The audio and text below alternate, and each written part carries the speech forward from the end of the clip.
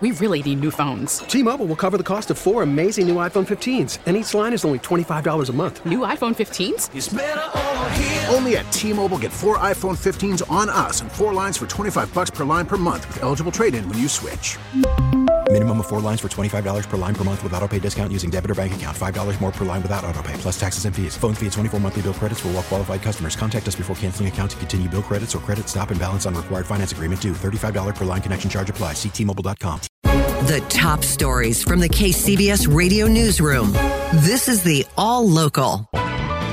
Good morning. I'm Stan Bunger. I'm Susan Lee Taylor. The third day of the impeachment hearings underway this morning. Our KCBS political reporter Doug Sovereign has been following along and joins us now with the latest. Yeah, Susan and Stan. So the testimony this morning from Jennifer Williams, a White House aide who works for Vice President Pence, and Lieutenant Colonel Alexander Vindman, a ramrod straight U.S. Army man who is on the National Security Council staff.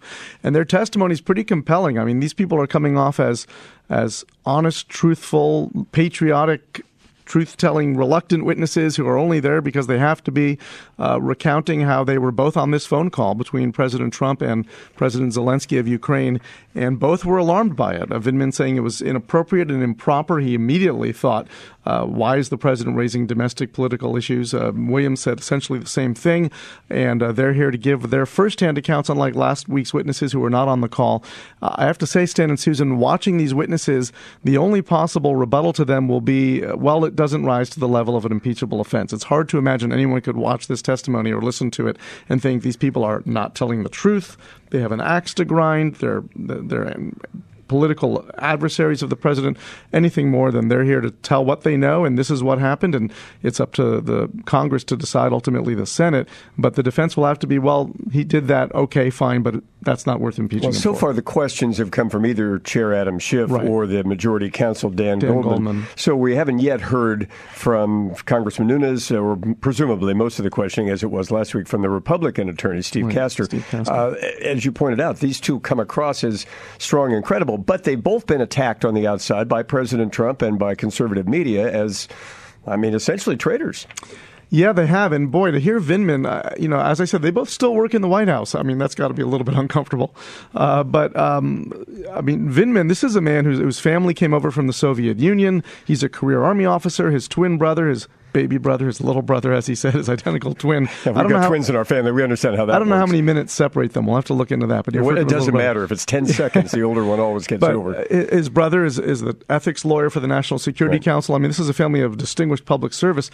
To hear him emotionally, his papers shaking, he's obviously not comfortable addressing directly, presumably watching his Soviet-born father, to say, back in Russia, you couldn't do this. You couldn't come here and give this kind of testimony. Don't worry, Dad. I won't get in trouble for telling the truth today. I don't see how anyone could attack that. But as you say, the president has on Twitter and elsewhere, and I'm sure we'll see some of that outside. I don't know that they'll go there attacking him in the room today. Okay, Doug Sovereign, our KCBS political reporter, monitoring this morning's hearing. We have a live audio stream for you at kcbsradio.com. The other major story of the day, of course, the threatened power shutoffs. PG&E has added more communities to tomorrow's potential shutoff. We include Gilroy, Cupertino, and parts of the Santa Cruz Mountains. KCBS's Holly Kwan joining us with word that Sonoma County officials say all of these repeated shutoffs are not helping prevent fires. Yes, Dan, still dealing with the aftermath of the Kincaid fire. Sonoma County Board President David Rabbitt told KCBS. Incredible amount of frustration. The last one didn't stop fire from occurring. Yeah, the Kincaid fire, which burned 120 square miles, may have been caused by a PG&E transmission line that was not turned off. Nearly 141,000 people could be impacted in Sonoma County by this upcoming blackout. This is nearly a quarter of the county. And while getting blacked out may be better than getting burned out, Rabbitt says it would be helpful if PG&E could be more transparent in how it decides whether to call a PSPS. Certainly there's never been enough to really understand how they determine which events are going to trigger the cutoffs. That's been a complaint from the local level from the beginning. We've been working with PG&E, or trying to work with PG&E to better that communication channel, but I think we still have a lot more to go. Holly Kwan, KCBS. Subscribe to the All Local wherever you get your podcasts, and stream us on your smart speaker 24/7 by saying, "Play KCBS Radio."